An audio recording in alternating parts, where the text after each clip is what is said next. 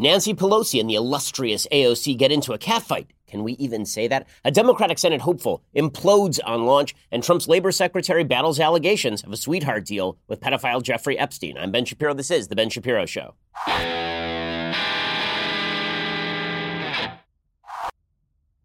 I should say alleged pedophile Jeffrey Epstein. I believe he has pled guilty to prostitution solicitation in Florida. It's still alleged that he is a pedophile, although the evidence is pretty solid at this point. We'll get to all of this in just 1 second. First, a rise in geopolitical tensions have actually led to a 5-year high in gold prices. So if you'd bought, like 6 months ago, you'd be a real happy person right now. Iran announced it will break the uranium stockpile limit that they agreed to under the nuclear deal. It is not a coincidence that gold prices have been rising steadily since the tanker bombings, and Iran continues to create chaos in the Middle East. None of this is a surprise because, as I've been telling you for the past 4 years, gold is a safe haven against uncertainty. Is it part of your plan? It should be.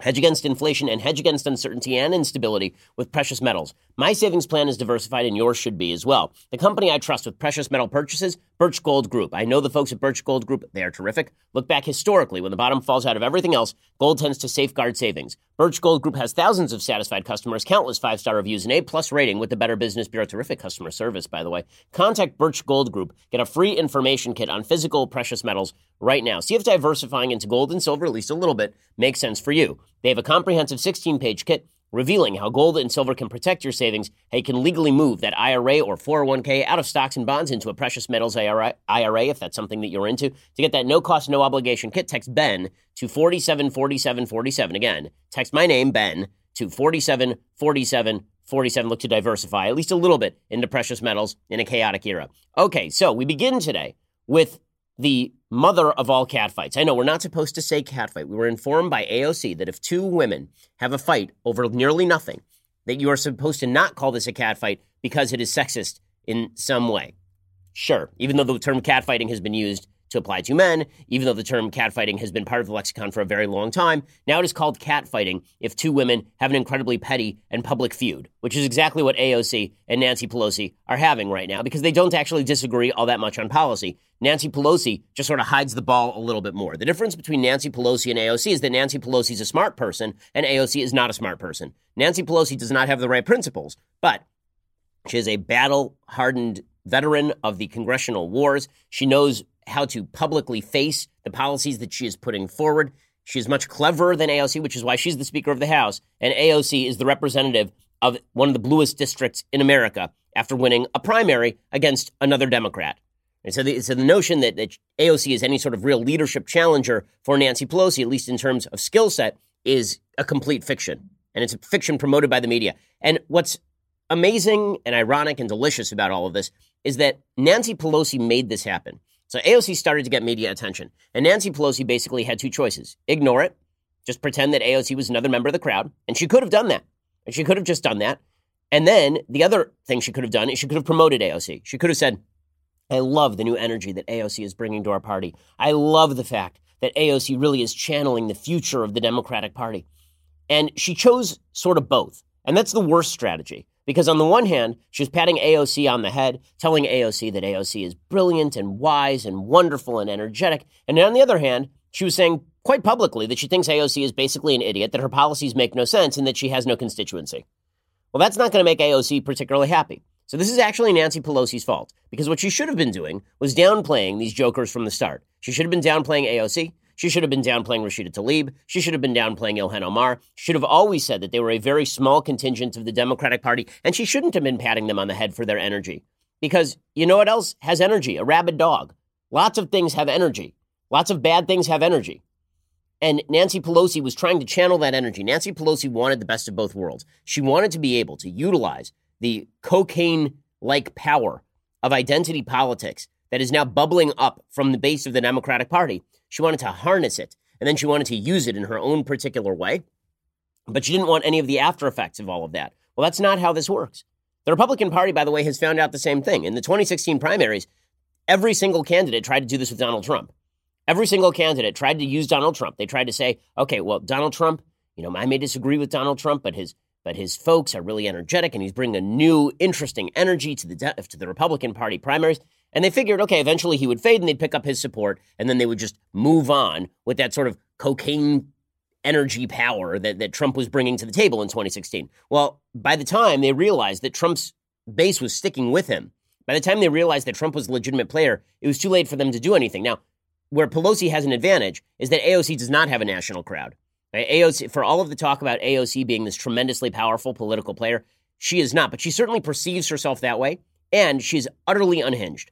She's utterly unhinged when it comes to her practice of politics. So she is not holding back anymore. So we sort of have to reverse and explain what Nancy Pelosi was doing here. So again, Nancy Pelosi spent her early days posing with AOC on the cover of Rolling Stone magazine, talking about how these new freshman women, they were just bringing this new wonderful zeitgeist and energy to Congress, and they have such great new ideas. And then she would go out publicly and she would say stuff like this. When we won this election, it wasn't in districts like mine or Alexandria's. However, she's a wonderful member of Congress. I think all of our colleagues will attest. But those are districts that are solidly Democratic. This glass of water would win with a D next to its name in those districts. And not to diminish the exuberance and the personality and the rest of Alexandria and the other members. Exuberance and personality. Right? We want the exuberance. We want the personality. But let's be real about this. The only reason she's in Congress is because she was in the bluest district on planet Earth. And she made these kind of comments, Pelosi did, over and over and over again over the past 6 months. She called the Green New Deal the Green Dream or whatever. She sort of mocked it, suggested the Green Dream or whatever they call it. Nobody knows what it is, but they're for it, right? She referred to the Green New Deal, which was AOC's chief policy priority, involving the murder of millions of farting cows and the grounding of all airplanes, as, quote, one of several or maybe many suggestions that we receive. And she sort of shuffled it off to the side because it received 0 votes in the Senate. And then she was asked about AOC's wing, and she got kind of upset about it. And she said, listen, AOC's wing is like 5 people. She likes to minimize the conflicts within her caucus between the moderates and the progressives. You have these wings, AOC and her group on one side. Well, it's like 5 people. No, it's the progressive group. It's more than 5. I'm a progressive. Okay, so there was Nancy Pelosi again dismissing AOC. And then just a few days ago, she did an interview with the New York Times, with Maureen Dowd over at the New York Times, and she said, all these people have their public whatever and their Twitter world, but they don't have any following. They're 4 people. That's how many votes they got, which is 100% accurate. I've been saying it since the very beginning. The difference is I think that AOC is a blight on our politics. I think that Nancy Pelosi is similarly a blight on our politics, but a clever blight on our politics at the very least. The problem is once you attack AOC, you can't put that genie back in the bottle. The AOC is a result of identity politics. She's a result of unhinged progressivism, and that may fuel energy, but like cocaine, there is a very strong temporary high, and then the long-term effects start to kick in. The John Belushi effect on politics is very much in evidence here. A lot of brilliance and crazy and wacky. And then comes the downside. It's bad for Nancy Pelosi because now AOC is upset. And AOC has basically suggested that Nancy Pelosi is a racist. So the fight is now out in the open. Both of these sides are going at each other, hammer and tongs. And I'm here for it, man. Hook it straight into my veins. This is my political cocaine. So Nancy Pelosi said on Wednesday she had, quote, no regrets about a comment published over the weekend that seemed to dismiss the influence of some of her highest profile freshmen, including AOC, and privately urged those Democrats to train their fire on Republicans, not on their own colleagues. Pelosi said, I have no regrets about anything. In fact, she got a neck tattoo that said no regrets. Pelosi suggested to Maureen Dowd, of course, that the so-called squad had a limited following inside the House. I saw somebody online refer to AOC and her followers as Sandinistas, which I kind of love. Pelosi said, all these people have their public whatever, their Twitter world, they didn't have any following, they're 4 people, that's how many votes they got. Pelosi defended those comments after leaving a closed-door caucus meeting, according to the Washington Post, where she delivered a stern warning to her party's left to keep their criticism of fellow Democrats to themselves. She noted it was the party's more moderate members who delivered control of the House to Democrats. Accurate, and asked lawmakers to be respectful of that. She said a majority is a fragile thing. She said that people like AOC should show some level of respect and sensitivity to more moderate colleagues. She said, you make me the target, but don't make our moderates the target in all of this because we have important fish to fry. Well, that's not stopping AOC because she is not going to be quieted by this elder stateswoman. It's basically Lucille Bluth here trying to hold back the passions of Buster. It's pretty fantastic. In other recent tweets, the legislative mastermind, Saikat Chakrabarti, who may or may not be involved in some campaign finance issues with AOC, that is AOC's chief of staff, criticized Pelosi and moderate Democrats via Twitter. He said, all these articles want to claim what a legislative mastermind Pelosi is, but I'm seeing way more strategic smarts from the 4 freshman members. Pelosi is just mad she got outmaneuvered by the Republicans. But that's not really where the baseline of this is. Okay, the baseline of this is that AOC is now calling Pelosi a racist, and that is just phenomenal because Pelosi deserves it. So the new rule, as my business partner, Jeremy Boring, now verified on Twitter, points out, he points out that racism is basically the all-purpose term for I disagree with somebody to my left. So Donald Trump is a racist because he disagrees with Nancy Pelosi, and now Nancy Pelosi is a racist because she disagrees with AOC. So AOC told the New Yorker radio hour, quote, I think sometimes people think we have a relationship. Not particularly. Ooh, cutting. Oh, I love this stuff. This is so good. And then she suggested to the Washington Post that Pelosi was a racist. Quote, when these comments first started, I kind of thought she was keeping the progressive flank at more of an arm's distance in order to protect more moderate members, which I understood. But the persistent singling out, it got to the point where it was just outright disrespectful. The explicit singling out of a newly elected women of color. Boom! Drop the mic. She's played the woman of color card. Nancy Pelosi, down. Start that count. Oh, boy. So now AOC is suggesting that Nancy Pelosi doesn't like AOC because AOC is brown. That's the actual suggestion. That Nancy Pelosi, who's openly explaining why she's got a problem with AOC, like she keeps telling AOC and these freshman members, stop talking about primarying our members. Stop tweeting about fellow Democrats. It's obnoxious. It's bad for us. It undercuts our legislative agenda. And AOC's like, you're just saying that because you hate me because you're a racist. Man, Nancy Pelosi and the Democrats deserve every aspect of this. Every single grain of that identity politics cocaine they've been snorting for years. It's now coming back in the form of serious mental problems. And it is delicious and it is well-deserved. Never get high off your own supply, says Cocaine Mitch. And that is exactly what happened here. The Democrats got high off their own supply. The identity politics was a weapon. It was supposed to be used against people on the right. And now, because it has infused every vein in the Democratic body politic, it's going to be used against anyone you disagree with, including Nancy Pelosi, who's sitting there going, what the hell? I shepherded Obamacare and ran Congress for this? For this pipsqueak to come and call me a racist because I think that she's incompetent? Yes.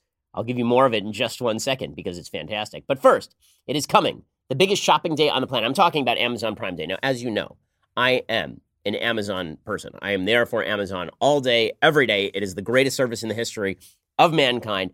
And Amazon Prime Day is fantastic. It's the most insane day of savings across the internet's largest marketplace. But did you know there's such a thing as Prime Day pretty much every day? It is indeed possible, and it's easy. All you have to do is use Honey. Honey is a free browser extension that searches the internet for coupon codes. Then, like magic, it automatically applies them to your cart at checkout. You know that Honey also works on Amazon, even though Amazon doesn't have discount codes? Well, whenever you shop on Amazon, Honey searches every last one of Amazon's 2 million plus sellers to make sure that you are getting the lowest price possible. I've saved bunches of money on Amazon just using Honey. It really is fantastic. Honey even factors in sales tax, shipping, Amazon Prime status. You're not going to get fooled by the shipping price or any of that sort of stuff. Simply put, if there's a better price, Honey will find it in seconds. I've been using Honey for months at this point, maybe years at this point, and it's got to have saved me at least hundreds, maybe thousands of dollars. Add Honey for free in just 2 clicks. It is that easy. Start saving today on Prime Day and every day for that matter. Add Honey for free at joinhoney.com/Ben. That is joinhoney.com/Ben. Honey. Online savings simplified. Joinhoney.com/Ben and get it installed for free. Alrighty, so AOC going after Pelosi, calling her a racist. Yes. Yes. So the way that this has been working for Democrats for years now is that if you disagree with Democrats, you are a racist.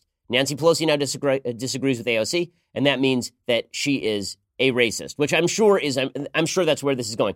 Hilarious. So she posed on the cover of Rolling Stone with AOC and with Rashida Tlaib and with Ilhan Omar. And now that 3-person caucus is turning on Nancy Pelosi and now categorizing her with whom? Tucker Carlson? That's the other person that Ilhan Omar is going after today. Ilhan Omar is suggesting that Tucker Carlson is a racist because he said our immigration system is broken if it's bringing in people like Ilhan Omar who have such a negative view of the country. So I guess Nancy Pelosi is now part of the Tucker Carlson crew. Amazing how as the Overton window shifts left, Nancy Pelosi is going to end up being like the co-host of this show by the time the left is done. I mean, it's insane. It's totally crazy. And and AOC isn't done whining either. And she's feeling very sad for herself, despite the fact that she's insanely prominent based on having won a primary in the bluest district in America. She's insanely prominent based on the fact that she's passed zero legislation or even really been involved in zero serious pieces of legislative movement. Yeah, she's incredibly famous and well-known because she is very good at the Twitter clapbacks, or at least her ghostwriters are. AOC is, and she's feeling very whiny about herself. So how whiny is she? She's complaining now that the Democrats are keeping her too busy. She says they're trying to just give me busy work so that I don't make trouble. She's like a third grader who's upset that the teacher has put her in the corner and given her the Bart Simpson project of writing over and over on a piece of paper, I will not criticize other moderate Democrats. So here's AOC complaining that she's so busy, they're keeping me busy so that I can't do the important stuff, like talk about farting cows and all. I think that ultimately I'm fine with the decision, especially given the committee assignments that I was ultimately given, which were very intense and very rigorous. I was assigned to 2 of some of the busiest committees and 4 subcommittees. So my hands are full. And sometimes I wonder if they're trying to keep me busy. Yeah, that's it. That's it. They're trying to keep you busy because you're so impactful and so important. This is what happens, Nancy, when you give small children unearned self-esteem. This is what happens. And by relative terms, AOC is the child in the Congress. I mean, she's the youngest person in the Congress. She doesn't know anything. And Nancy Pelosi gave her all sorts of credibility. She gave her all sorts of power. And now she's feeling the brunt of that when she tells AOC to stop mouthing off on Twitter quite so much. It's pretty phenomenal. AOC is the teenager, Nancy Pelosi is the mom, and Nancy Pelosi keeps screaming for AOC to turn down the music. And AOC is turning up the music and doing whatever she wants in that bedroom of hers. And not only that, she is then coming downstairs and calling mom the B word. I mean, that is what is happening right here. And it is fantastic. Now, this does have some broader ramifications because AOC does actually represent the loudest wing of the party, even though that wing of the party is minority of the party. So AOC is not merely restricting her criticism to other congressional candidates. She's also going after Joe Biden. So she said in the last couple of days, she was slamming Joe Biden, suggesting that the debate raised questions about his capacity.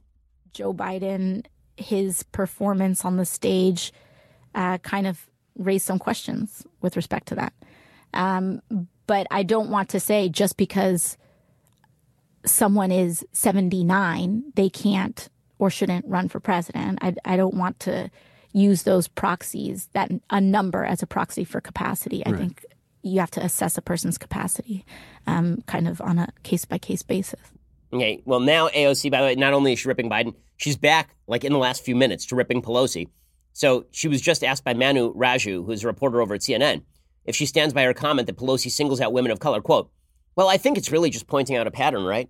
We're not talking about progressives. It's singling out 4 individuals and knowing the media environment we're operating in, knowing the amount of death threats we get, knowing the amount of concentration of attention. I think it's worth asking why. Yes, yes, and yes, yes. Okay, so here's why this is so radically enjoyable. Ilhan Omar, AOC, Rashida Tlaib, they've been using this crap against everybody who disagrees with them for months at this point. If you disagree with them, it's because you want them to receive death threats or you want them to, God forbid, be killed or something terrible like that. It can't just be you think they're idiots who say stupid and terrible things all the time, that they all, virtually all of those members have been openly associated with vicious anti-Semites, that their proposal ideas are about as relevant as an ejector seat on a helicopter.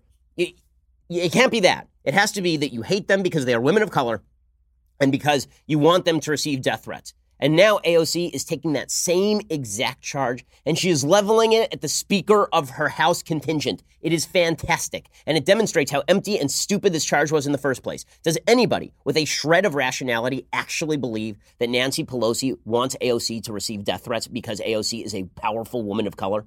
Does anyone really believe that? And if you do believe that, how gullible and dumb are you?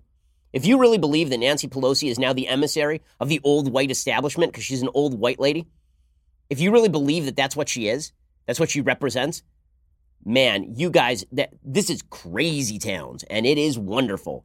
It is well-deserved. Everybody on the left, you bought this ticket, you take this ride now. So pick sides. Get on board. Which one is it? This is the Iran-Iraq war from the 80s. Which side are you on? You got the mullahs, you got Saddam here. Which one do you want? Because you're going to have to pick either Nancy Pelosi, the old white lady who is apparently cracking down on women of color, or AOC, the brash newcomer who's labeling one of the most impactful lawmakers of the last 50 years a vicious racist for disagreeing with her dumb policies and bad ideas. Love it. Love it. Okay, and what's amazing about this, even more than just the inherent wonder of the battle between AOC and Pelosi, and AOC's playing the same game that Kamala Harris plays about Joe Biden. She was asked if she thinks Pelosi is a racist, and she said, no, absolutely not. Well, then how do you square that with she's criticizing women of color because I'm just pointing out a pattern? Ayanna Pressley, by the way, said, quote, "In my district, we have 18 shootings since July 3rd. I'm heading into oversight in a child trauma hearing I've been advocating for. I'm not giving this any more oxygen." Ayanna Pressley, who, as I've said, is the Ringo Starr of this Beatles of stupidity in the House Democratic Caucus, she is apparently the least stupid of these folks because she says, I'm not jumping into this thing. But AOC is going to jump into it. This has some actual impact beyond just the congressional delegation for the Democrats. Namely, Democratic candidates all over the country have no idea how they are supposed to campaign.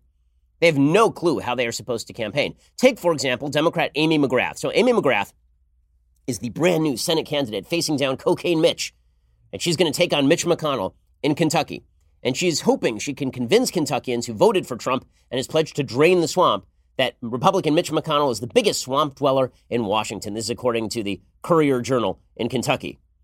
She said, "I fully recognize how difficult this race will be and the history behind folks who have gone up against Senator McConnell."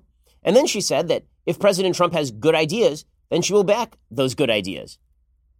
She said, "A lot of Kentuckians voted for Donald Trump because he wasn't part of that political establishment on either side. For me, I'm a Democrat. My husband's Republican. I was an independent for 12 years. It's always been about my country." And in the middle of this interview that she was doing, she made a very interesting statement about Justice Kavanaugh. I'll explain in just 1 second what exactly she said. First, let me talk about personal security. So, unlike some folks who may claim that they receive serious security threats every moment of every day, I actually do have security an enormous amount of the time because we do get an enormous number of threats. And one of the reasons that I have Ring at my house is because I want to make sure that my home is safe at all times. You should have Ring too. Ring's mission is to make neighborhoods safer. You might already know about their smart video doorbells and cameras that protect millions of people everywhere. Ring helps you stay connected to your home anywhere in the world. So if there's a package delivery, a surprise visitor, you will get an alert. You'll be able to see, hear, speak to them all from your phone. You know, whenever I'm out of town on travel and somebody rings the doorbell, very often you want to know who that is because sometimes it's some creeper who's ringing the doorbell to make sure that you're not home before they invade your home and do something. Well, now when you're out of town, you can still pick it up from your phone. You can call the police. It's pretty fantastic. As a subscriber, you have a special offer on a Ring welcome kit available right now at ring.com/Ben. The kit includes a video doorbell and a Chime Pro, which is just what you need to start building that ring of security around your home today. Go to ring.com/Ben. That is ring.com/Ben. I've been using Ring for years. You should too. Ring.com/Ben. Go check them out right now. Okay, so as I say, this Democratic Senate candidate is trying to read the tea leaves in Kentucky, which is a state that Donald Trump won by 30 points. And she's trying to figure out, how do I run? Can I run as a moderate and maybe win? Or do I have to please the AOC wing of the base? And this creates an enormous amount of confusion. So Amy McGrath, who is this candidate running against Senate Majority Leader Mitch McConnell, she was asked about Justice Kavanaugh. She said, "It's a good question. I didn't listen to all of the hearings. I don't think there was anything, and I'm not a lawyer or a senator on the Judiciary Committee, so I don't know the criteria. But I was very concerned about Judge Kavanaugh, when I felt like there were far-right stances that he had. However, there was nothing in his record that I think would disqualify him in any way. And the fact is, when you have a president and the Senate, this is our system, and so I don't think there was anything that would have disqualified him in my mind." And then she was asked by the Courier-Journal, did the Democrats treat him unfairly with the accusations that were against him waiting until the last minute, as some have said, to try and delay the hearings? McGrath said, "The Supreme Court nominees are a lifetime appointment. I don't fault anyone for bringing up things that could give folks pause about the character of someone getting a lifetime appointment." And then she said that she thought that Christine Blasey Ford's accusations against Justice Kavanaugh were credible. She said, "I think it's credible, but given the amount of time that lapsed in between and from a judicial standpoint, I don't think it would really disqualify him." And she said, "Yeah, I think I probably would have voted for Brett Kavanaugh," which is the correct answer in Kentucky. And in Kentucky, if you're a Democrat, that is the correct answer, because if you looked at the polls, you know it was wildly unpopular among Americans, the attempt by Democrats to deprive Kavanaugh of due process based on an evidence-less allegation by one person brought at the last minute by Democratic partisans. Okay, but Amy McGrath is now caught up in this maelstrom inside the Democratic Party of, are you with AOC, or are you with Nancy Pelosi? Are you with the progressive wing, or are you with the people who actually want to win? So then Amy McGrath did what is called the rare political double flip-flop, as Comfortably Smug put it on Twitter. I mean, the Russian judges gave it a 10. Amy McGrath tweeted out, I was asked earlier today about Judge Brett Kavanaugh, and I answered based upon his qualifications to be on the Supreme Court. But upon further reflection and further understanding of his record, I would have voted no. So she said, yeah, I would have voted for him. And then she says, no, I wouldn't have voted for him. And then she continues and tweets out, I know I disappointed many today with my initial answer on how I would have voted on Brett Kavanaugh. I will make mistakes and always own up to them. The priority is defeating Mitch McConnell. Now, she had originally, before that interview in the Courier-Journal, said she wouldn't have voted for Kavanaugh. So she said, no, I won't vote for him. Yes, I will vote for him. No, I won't vote for him. And this is all coming because Democrats don't know how to read their own party base at this point. One of the things that's been happening is that the political parties in the United States, and Donald Trump is excellent proof of this, the political parties in the United States no longer know how to read their own base. They don't know how to read the people they represent. Because here's the truth about American politics. There are those of us who spend our days and nights thinking about this sort of stuff. And we try to create intellectual frameworks for how people are going to vote. We try to create these sort of philosophies that we believe people should vote based upon. And parties try to do the same thing. But parties do it in a dumber way. They don't try to create kind of general philosophies that they think people are aspiring to. They instead try to create party platforms that are basically an agglomeration of issues that they think are popular enough with a particular group of people that they can win a majority. This is what Democrats are trying to do right now by pandering to every group under the sun. It's what Republicans have done in the past by putting together this weird amalgamation of everything from some tariffs and no tariffs to we're kind of socially liberal, we're kind of socially conservative. Been very unclear on what the overall philosophy actually has been. Now, the truth is that voters are neither of these things. Voters, number one, generally don't vote based on an overarching philosophy. And number two, don't vote based on an agglomeration of policy positions. Voters vote based on personality and comfort level and general sort of feeling about the country and the narrative surrounding the country. And that's why everything has become a culture war in politics. But the parties have been unable to capture the nature of those culture wars. It's why Donald Trump has continued to be effective. The reason Trump is effective is because he is a culture warrior. By the way, this is also why Obama was effective. In 2008, he ran effectively as a culture warrior against divisiveness. The irony, of course, is that he then reversed himself and proved to be an extraordinarily divisive president. Donald Trump looked at the divisions in the country, and he said, these divisions are very real, and one side is being ignored, and I'm going to tell those folks that they are being ignored and they're being left behind. That was Trump's pitch. That was not a political pitch. It was not a philosophical pitch. It was an emotional pitch, and it was properly aimed and directed at the right number of voters. But the parties are not able to do that because the parties, of course, have candidates all over the country who have local constituencies. And so you end up with this weird attempt to create national parties from local constituencies that differ widely. Amy McGrath's state is not going to look anything like AOC's district. And yet, Amy McGrath requires the support of people like AOC in order to go forward. And this creates an unbridgeable divide. You're seeing this play out in the Democratic primaries right now. Who exactly is representative of the Democratic base? Is it Joe Biden, who represents a plurality of Democrats? Or is it Kamala Harris, who represents a smaller minority of Democrats, but a more passionate minority of Democrats, perhaps? All of this leads to tremendous confusion inside the party system, and it's why the party system is starting to break down. And that's going to be bad, particularly for the parties that are unable to hold together any semblance of unity. Right now, that looks a lot more like the Democrats than it does like the Republicans. It's also why it would really behoove President Trump to stop being so divisive inside his own caucus by saying dumb things. What I mean by that is that President Trump today started tweeting out dumb things again. It is amazing to me. All Donald Trump has to do is shut up and he will win re-election. That is literally all he has to do. All he has to do is shut up and point at the Democrats. And instead, he's out there tweeting weird crap and giving people a level of disquiet with his presidency that is unwarranted by his record. And today he got on Twitter and he just started tweeting out random nonsense. I mean, I don't know if he was just bored today or what, but he started tweeting out. Here's what the president tweeted. He tweeted out, "A big subject today at the White House Social Media Summit will be the tremendous dishonesty, bias, discrimination, and suppression practiced by certain companies. We will not let them get away with it much longer. The fake news media will also be there, but for a limited period. The fake news is not as important or as powerful as social media." Okay, so far, fine. They've lost tremendous credibility since that day in November 2016 that I came down the escalator with the person who is to become your future first lady. Well, that was actually like 2015. Anyway, he says, "When I ultimately leave office in 6 years, or maybe 10 or 14, just kidding. They will quickly go out of business for lack of credibility or approval from the public. That's why they will all be endorsing me at some point, one way or the other. Could you imagine having Sleepy Joe Biden or Alfred E. Newman," I assume that's Pete Buttigieg, "or a very nervous and skinny version of Pocahontas, 1,000 over 24th?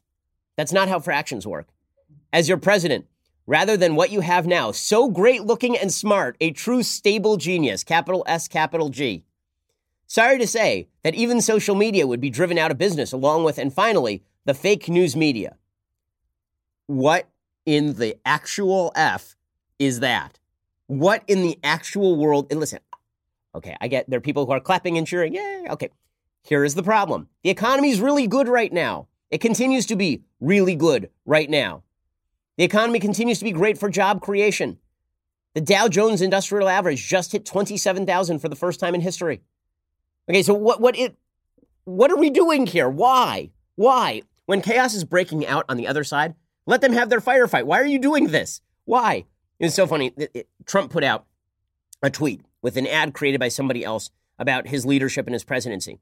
And the ad is well produced if the president was George W. Bush, because what the ad was this very soothing music talking about President Trump has stood strong and unwavering in the storm. President Trump is a man who has deep, abiding character and who sticks with his principles, and he calls all of this just to start. It looks like a typical presidential candidate. There's only one problem. Everybody knows that ain't Trump, meaning that there's a group of people who think that that is Trump, but those people basically work for him. Everybody else understands that the dude's a volatile character that comes along with a lot of benefits and a lot of drawbacks. And really, if he would just stop, then everything would be okay. Why does everyone seek to draw defeat from the jaws of victory? How? I've been saying for years about the Democrats, all they had to do was not be crazy, and they literally could not do it. It was impossible for them. And then you got Trump, and he decides he wants to do the same thing. I'm so supremely confused about why he would do that. It is beyond me. Okay, now in just a second, I'm going to get to the latest scandal that is now surrounding the Trump administration. It really isn't about the Trump administration at all. It's really about the criminal justice system in the United States. There's confusion surrounding the Jeffrey Epstein scandal. Alex Acosta, Trump's Secretary of Labor, is under fire. We'll talk about that in 1 second. First, hiring used to be rough. Not anymore. When someone makes the slightest, most minor, insignificant mistake here on the Ben Shapiro Show, except for me, we know how easily we can replace them thanks to ZipRecruiter. Everybody here is on notice. ZipRecruiter is the greatest threat to their job, but also it makes your business better. ZipRecruiter.com/dailywire. By the way, you don't have to fire anybody just to use ZipRecruiter. Maybe you want to hire some new people because your business is growing the way we are here at Daily Wire. That's why we use ZipRecruiter, not just to replace the deplorables who work for us. ZipRecruiter sends your job posting to over 100 of the web's leading job boards, but they don't stop there.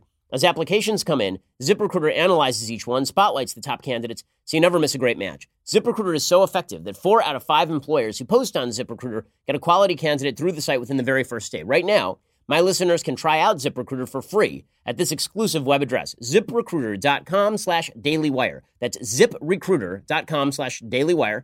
You help us out when you use our advertisers, by the way, but you'll be helping yourself out a lot more if you're looking to hire. ZipRecruiter.com/dailywire. ZipRecruiter is the smartest way to hire. Go check them out right now. ZipRecruiter.com/dailywire. Okay, in just a second, we'll get to the latest on the Jeffrey Epstein scandal. Plus, the President of the United States preparing later today to announce some sort of executive action on the census. We'll explain whether this is a good idea or whether this is a bad idea, whether it's a constitutional crisis. Everybody likes that phrase. We'll get to that in just a few minutes. First, great news, gang. If you've ever wondered what it would be like to sit in on an episode of our Backstage live show, and why wouldn't you wonder that?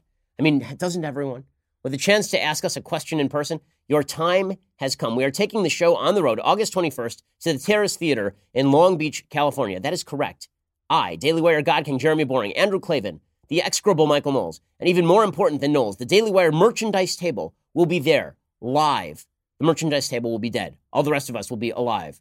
unfortunately, in the case of Knowles. Tickets are on sale right now at dailywire.com/backstage. There's still a few VIP ticket packages available. Those include premium seating, photos, and meet and greets with each of us, a gift from me. I mean, I'm out shopping for it right now just for you, and more. So head on over to dailywire.com/backstage. Get your tickets. We will see you there. You never know it might be a locket with a picture. I don't know what it's going to be yet, guys. Head on over to dailywire.com/backstage and get those tickets. Also, give us your subscriptions. Like, really, it helps us. It protects us from the vicissitudes of the nasty left, which tries to deprive us of our advertisers and tries to deplatform us. Go over to dailywire.com right now and subscribe. $9.99 a month, $99 a year gets you this, the greatest in all beverage vessels. Ooh. Check that out right there. You get that for $99 a year. We are the largest, fastest growing conservative podcast and radio show in the nation.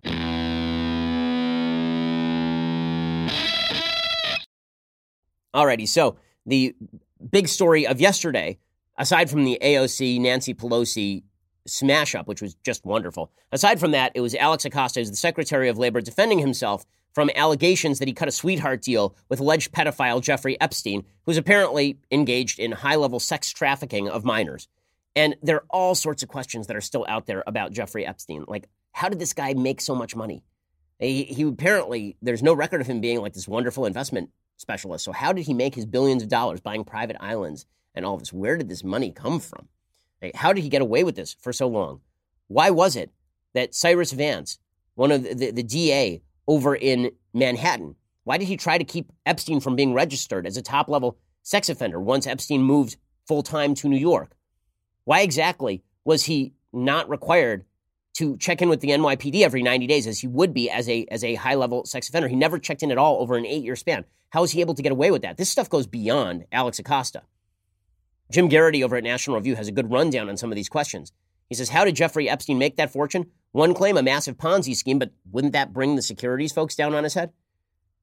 Could Epstein really have been connected to some sort of intelligence service? There were reports yesterday that maybe the reason Epstein was left alone is because he was connected with the intelligence services and doing work for them. When asked about this, Alex Acosta offered a weird, vague, contradictory, meandering answer. If Epstein was working for some sort of spy agency, which one? What was the aim? Collecting blackmail on prominent figures? Who's being blackmailed? There's an allegation that maybe the way he made his money is from blackmail. Maybe the way that he made his money is he was trafficking all these underage women, underage girls as young as 14, 13 years old, having them in compromising positions with older men who are very powerful and then blackmailing those guys for cash. After Epstein, as I say, was handed that level 3 sex offender status, he was required to check in with the NYPD. They never required him to. Why did the Manhattan District Attorney try to keep Epstein from being registered as a top-level sex offender? I mean, this is ridiculous. Apparently, a seasoned sex crimes prosecutor from Vance's office argued forcefully in court that Epstein should not be registered that way in New York as a sex offender in New York. The judge said, I have to tell you this, I'm a little overwhelmed. I've never seen a prosecutor's office do anything like this. How is it that his private island off St. Thomas got the nickname Pedophile Island, and how did that not exactly get the authorities snooping around? Bill Clinton's public statements about his interactions with Epstein, those are wildly inaccurate. They are contradicted by contemporaneous media accounts as well as FAA flight logs. Also, apparently, President Trump it was quoted in a recent Vanity Fair article. There was an article about Trump and David Pecker of National Enquirer in which Trump apparently told Pecker that the pictures of Clinton that Epstein had from his island were worse. Now, did Clinton visit the island? Unclear. Does Epstein have that sort of material? Why did Alex Acosta cut him such a sweetheart deal? There are sort of contradictory accounts as to how sweetheart the deal was. Ken White, Pope had on Twitter, he says that this deal is the sweetest deal he's ever seen. He has an article over at The Atlantic saying, quote, the Jeffrey Epstein case is like nothing I've ever seen before. He said, great wealth insulates people from consequences, but not always absolutely or forever. He talks about the fact that this deal basically prevented further prosecution in the area. What in the hell was going on? And then, on the other hand, you have a woman named Kimberly Melman Roscoe writing for USA Today, who is an expert witness on sex trafficking, and she says, I've seen deals like this before. So how out of the ordinary is all of this? Now, all of this is deeply troubling and upsetting, of course. And the fact that and the fact that, all the facts are going to come out means there will be, as I've been saying for days, a lot more shoes to drop. Okay, meanwhile, the other big news of the day is that President Trump is about to take executive action on a census citizenship question that is supposed to happen at like 2 o'clock today Pacific time, 5 o'clock p.m. Eastern. And according to Margaret Talev, reporting for Bloomberg, President Trump will announce executive action on the 2020 U.S. Census on Thursday, pursuing his fight to include a citizenship question in the decennial population count, despite being rebuffed by the Supreme Court. The executive action is expected to be announced at a news conference, according to 3 people familiar with Trump's plan. They declined to detail the action. They indicated it may not be an executive order. It may instead be the far vaguer executive action. So an executive order has at least some precedent in American law. Typically, executive orders are issued in order to carry out a constitutionally authorized duty. An executive action, it's unclear what exactly that constitutes, and it has a far murkier status in American constitutional law because it's kind of made up, is the truth. Trump announced that he would be he announced the news conference in a tweet talking about the social media summit. He said, at the conclusion of the social media summit, we will all go to the beautiful Rose Garden for a news conference on the census and citizenship.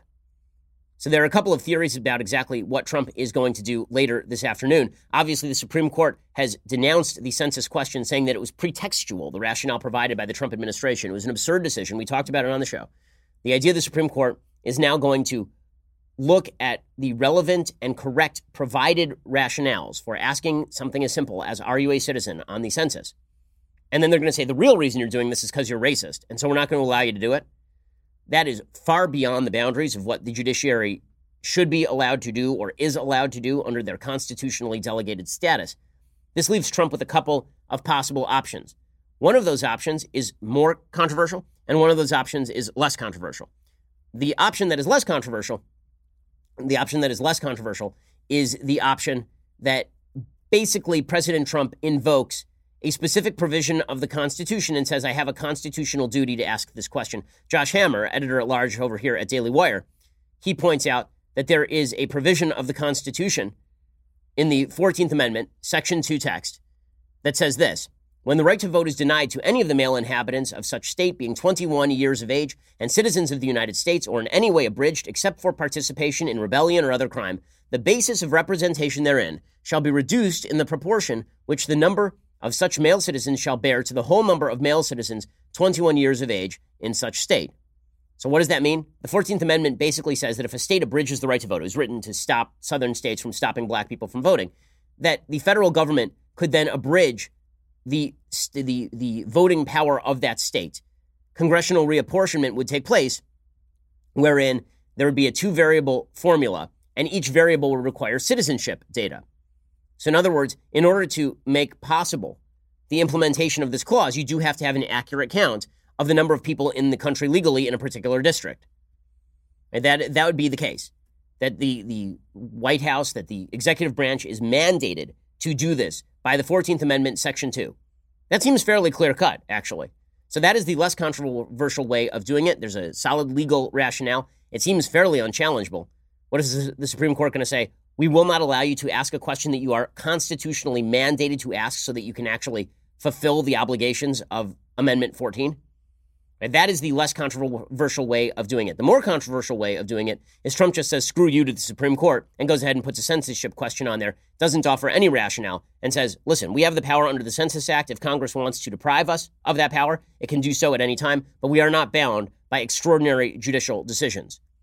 Now, on the one hand, I like the first move because it is indeed less controversial legally, and it's a pretty obvious out. On the other hand, I have long been an advocate of the notion of departmentalism. Departmentalism is the basic idea that the Supreme Court does not get to tell all of the other branches that its interpretation of the Constitution is paramount. There's a difference, in other words, between judicial review and judicial supremacy. So judicial review is the idea that the Supreme Court and the judiciary of the United States has the ability to decide whether it will apply a law that is in conflict with the Constitution of the United States. But that is not judicial supremacy, meaning that the Supreme Court's interpretation of the Constitution itself is not paramount. They are not kings. They are not cadis sitting under trees deciding how the Constitution is to be applied to everyone. That the Supreme Court does not get to tell every other branch how to do its business, especially because they're unelected. How would that work in practice? Well, it would work like this. Let's say that there was a piece of legislation that the Supreme Court found to be unconstitutional. Well, then the judiciary of the United States would simply refuse to apply that law at all. right? It would become inoperative in the judicial system. And what would happen if the other branches decided that, let's say, the executive branch wanted to go ahead with something like the census question? Well, then it falls to Congress, doesn't it? Which is where it should be. That's where it should be. If Congress wants to take back power from the presidency, they can do that at any time by revising the Census Act. That is all they have to do. This is a political question. The Marbury versus Madison decision, which has been, there's a solid case to be made, it has been misread for years to suggest judicial supremacy rather than judicial review. The Marbury versus Madison decision is a very untenable decision legally. That is not just my opinion. That's the opinion of folks like Alexander Bickel, former Yale law professor who wrote a very famous book called The Least Dangerous Branch. It's the opinion of University of Minnesota law professor Michael Stokes-Paulson. The Judge Learned Hand, one of the most famous jurists of the 20th century, made the same point. Marbury versus Madison is a very, very weak decision. And the idea that the judiciary is paramount and has the sole authority to decide the role of the Constitution in American life is obviously not supported by either law or theory. When you read the Federalist Papers, even folks who believe that Federalist 78 by Alexander Hamilton backs the notion of judicial supremacy ignore the part where Hamilton specifically says if the judiciary starts to use will instead of power, it would obviate the need for a separate branch called the judiciary. They would then become a dictatorship. So judicial review, departmentalism, in which basically each department gets to decide how the Constitution is to be interpreted, and then there's interplay between the various branches of government. That seems more like the checks and balances the founders had in mind than the artificially created power of judicial supremacy, which really didn't come into full-fledged until like the Dred Scott decision, the worst decision in the history of the United States. So we'll talk, I'm sure, a little bit more about this a little bit later when we find out exactly what President Trump is doing here. Okay, time for some things I like and then some things that I hate. So speaking of checks and balances, the basis for checks and balances in American legal theory comes largely courtesy of Baron de Montesquieu. You've all heard Montesquieu's name if you've had any level of familiarity with founding era ideology. Montesquieu was the philosopher who was cited most often in founding era papers, in founding era documents. Montesquieu, of course, a French philosopher. He wrote a book called The Spirit of the Laws. It's a 700- and 800-page book. There's a very good Cambridge edition that cleans it up just a little bit, or translates it at least in the clearest possible way. And Montesquieu's two basic contributions to American philosophy are the idea of political liberty, meaning that government is there to provide a sort of safe backdrop for you to exercise your liberty, but liberty is not you get to do whatever you want. Liberty has to be circumscribed by your ability to harm somebody else. And also the idea of checks and balances. So checks and balances come directly from Montesquieu. Montesquieu talks specifically about the need for power to balance power and ambition to balance ambition. Half of the Federalist Papers is straight Montesquieu. So it's worth the read. It is not an easy read. There's a lot of history. It's sort of the first comparative political work. So he tries to compare the various legal systems of everything from China to India to France to Britain and tries to figure out what is the best system. He talks about what he terms sort of the tripartite distinction in governments between despotism, monarchy, and republicanism. He talks about sort of the motivating factors behind each. He says that monarchy is driven by a sense of honor, that despotism is driven by power, and that republicanism is driven by a sense of virtue. And so there's a lot there. It's well worth the read. I'm using it heavily. I'm writing another book right now all about rights and duties, and Montesquieu comes into play. So give that a read if you're interested in founding era philosophy. Okay, time for some things that I hate. Okay, so thing that I hate, number one. One of the things that you are starting to see in American life is the decline of religion, but religion itself is not declining. It is just being supplanted by either a sort of atavistic, narcissistic, weird self-focus, or it's being supplanted with political religion. And those are the two substitutes. There's the political religion of leftism, which has its own system of virtue and penalties. It has its own system of sins that can never be expiated, by the way. If you ever commit a sin under the system of leftism, it can never be wiped away unless you do full penance. And even then, we will still hold the sin over your head. If you become politically unavailable or you do something that crosses the party line, then the sin will be brought back up and used against you. Political religion has become the way that we do our politics right now, which is why you see such near religious feeling about politics. You're starting to see people who don't actually have church communities and don't talk with their friends and don't talk with their neighbors.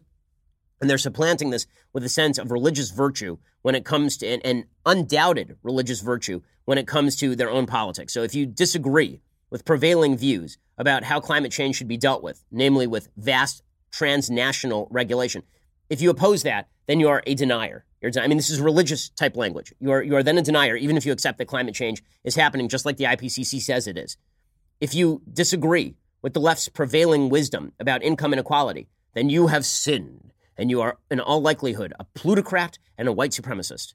If you are somebody who believes that the chief method of escaping poverty in the United States is not railing against phantom institutional racism, and when I say phantom, I don't mean that racism doesn't exist in American society. It very clearly does. I am saying that institutional racism, meaning laws on the books, things you can point out where you say this institution is acting in this racist manner specifically designed to harm this class of people, you supplant that for, if you say that is less effective as a strategy, it is first of all not true, and second of all, it is less effective as a strategy than encouraging people to make proper individual decisions. If you say that, you have violated the left's sense of political sin.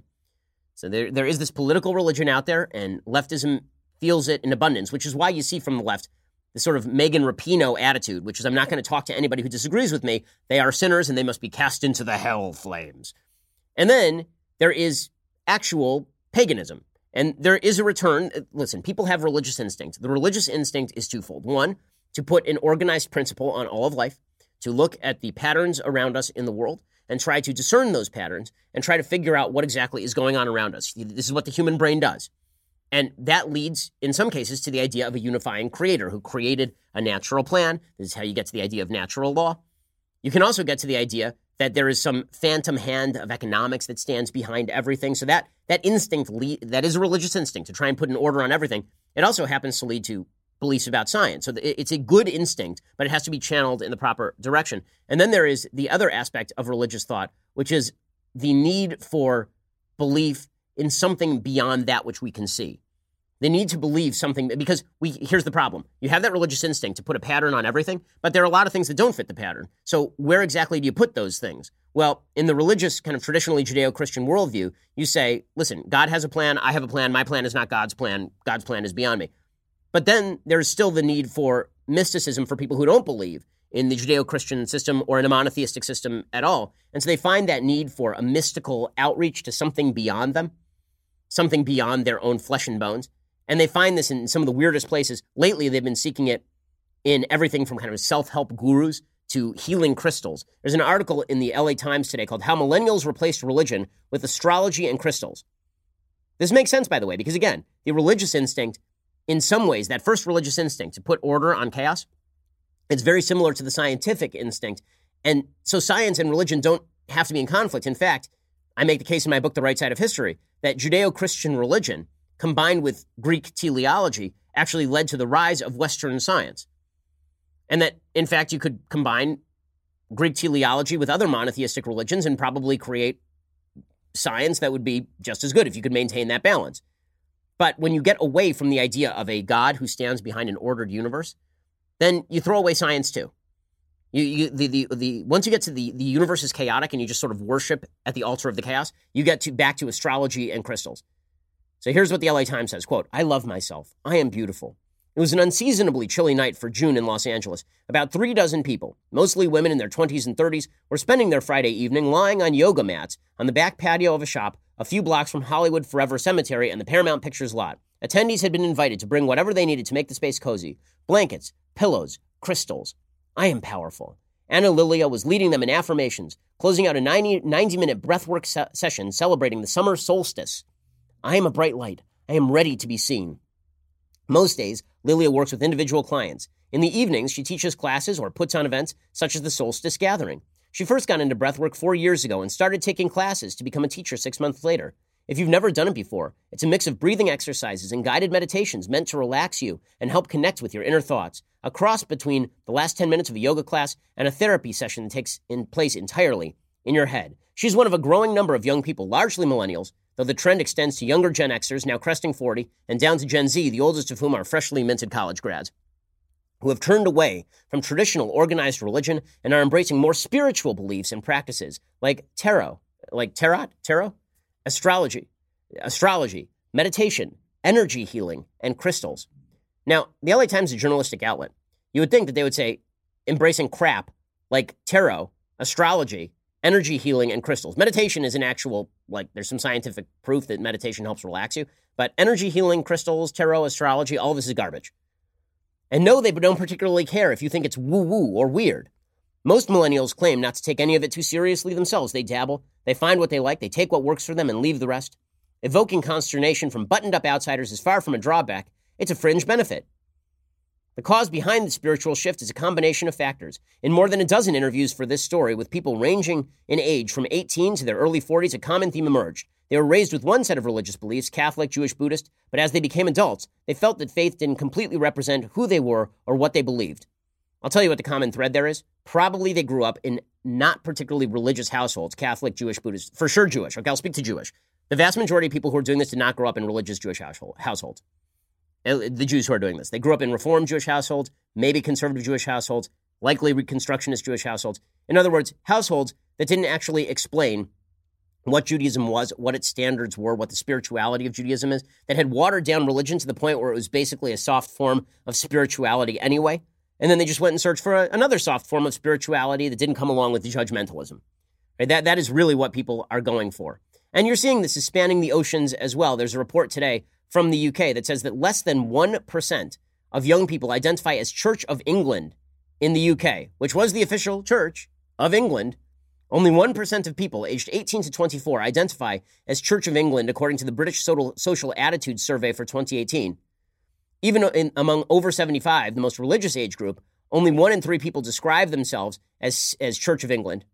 52% of the public now say they do not belong to any religion. It was 31% in 1983 when the survey began tracking religious belief. The number of people identifying as Christian has now fallen from 66% to 38% in Britain. Now, there are a lot of people who say, who cares? What's the big deal? The reason that it's a big deal is because, again, there is a human instinct for religious belief, and it is going to be filled by something, whether it is a religious following of a political figure, which is what you are increasingly seeing, whether it is religious following of a political ideal, the substitution of the environment for God, for example, the substitution of particular ideas of equality for ideas of an ordered universe. And that's bad. Once politics so there was a point in human history when religion was politics, right? When rulership was done via theocracy, and when most of the wars that we had were internecine religious wars, when it was Protestant versus Catholic, and Catholic versus Muslim, and Muslim and Catholic versus Jew. And that was very, very bad. Okay, religious warfare is the worst kind of warfare because there is literally no way to have a conversation. You cannot have a conversation with somebody when your belief is that they are going directly to hell and you're going directly to heaven, and that is the subject of the conversation. You can't have conversations that way.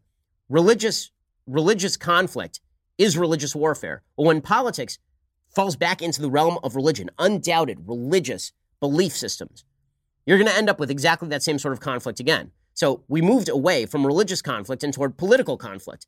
And political conflict was us having secular arguments with one another about right and wrong.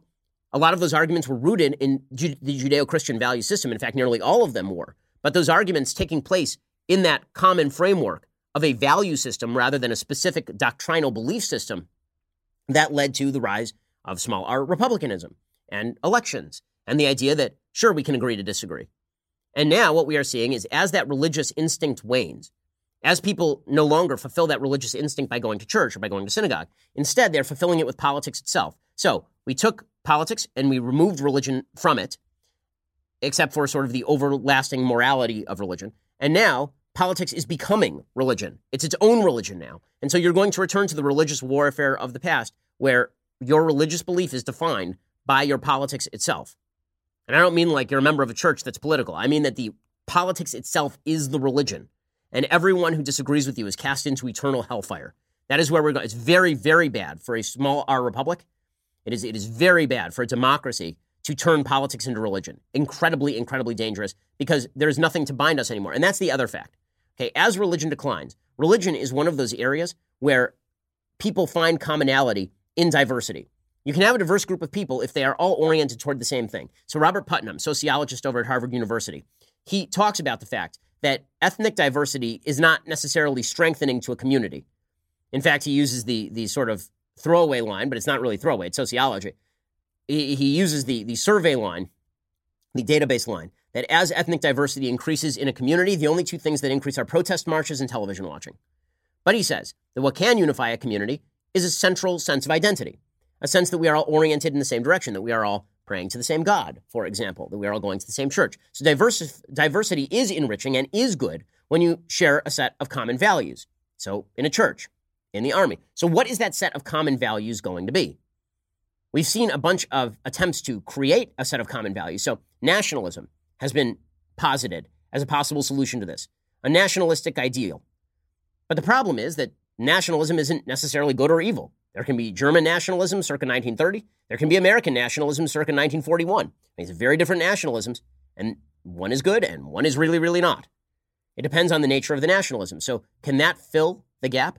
Only if it turns out that the nationalism itself is a vessel that is filled with a philosophy rooted in exactly the Judeo-Christian value systems that are now being thrown away. So I'm not sure empty nationalism does the trick. How about the constitutional values? Now, I've said that you can believe constitutional values. You can believe the philosophies of the founding without being a religious human being. In fact, many of the founders were tended toward deism. You can do that. But they were running on the fumes of the Judeo-Christian value system. The vast majority of our founders were, in fact, practicing Christians. They certainly did not disdain religion in the same way that our politicians do now, and as much of our population does. As we throw away the fundamental bases for the philosophy that created the West, can that philosophy itself last in an era of secularism? I'm not sure that it can. I mean, this is what my book, The Right Side of History, is all about. And then finally, there's a third factor. As you throw away religion, as I mentioned earlier, as you throw away the idea of an ordered universe where the human mind is capable of understanding the things around it, these are religious principles, right? These are principles that you cannot suss out. You cannot rationality these things. You cannot use your rationality to get to these fundamental principles. You have to just assume them. Once you get rid of those fundamental principles, you end up back in this bizarre paganistic world where everything is defined by you yourself. The only perception that matters is your subjective perception. And so if you believe in healing crystals, then healing crystals are true. If you believe in energy healing, then energy healing is true. It doesn't matter. Science, which is an objective standard, which puts, again, a framework of logic on the universe, that no longer matters because we've thrown away the framework of logic. Why should the universe operate by laws or rules? What suggests that it does? We're playing with fire here. And we are in the middle of one of the great experiments in human history. And that experiment is whether you can take the moral and philosophic basis of the richest, most powerful, most progressive system in world history, throw away the basis, and keep the rest. I am very doubtful that that is going to be the case as we move forward in time. Alrighty, we'll be back here a little bit later today with 2 additional hours of content, and then we will be back here tomorrow as well. We'll see you then. I'm Ben Shapiro. This is The Ben Shapiro Show. The Ben Shapiro Show is produced by Robert Sterling, directed by Mike Joyner, executive producer Jeremy Boring, senior producer Jonathan Hay. Our supervising producer is Mathis Glover, and our technical producer is Austin Stevens, edited by Adam Sayevitz. Audio is mixed by Mike Coromina. Hair and makeup is by Jesua Olvera. Production assistant Nick Sheehan. The Ben Shapiro Show is a Daily Wire production. Copyright Daily Wire 2019. Hey guys, over on the Matt Walsh Show today, Beto O'Rourke went and met with some refugees and immigrants, and he proceeded to trash America. America's racist, horrible country, so on and so forth.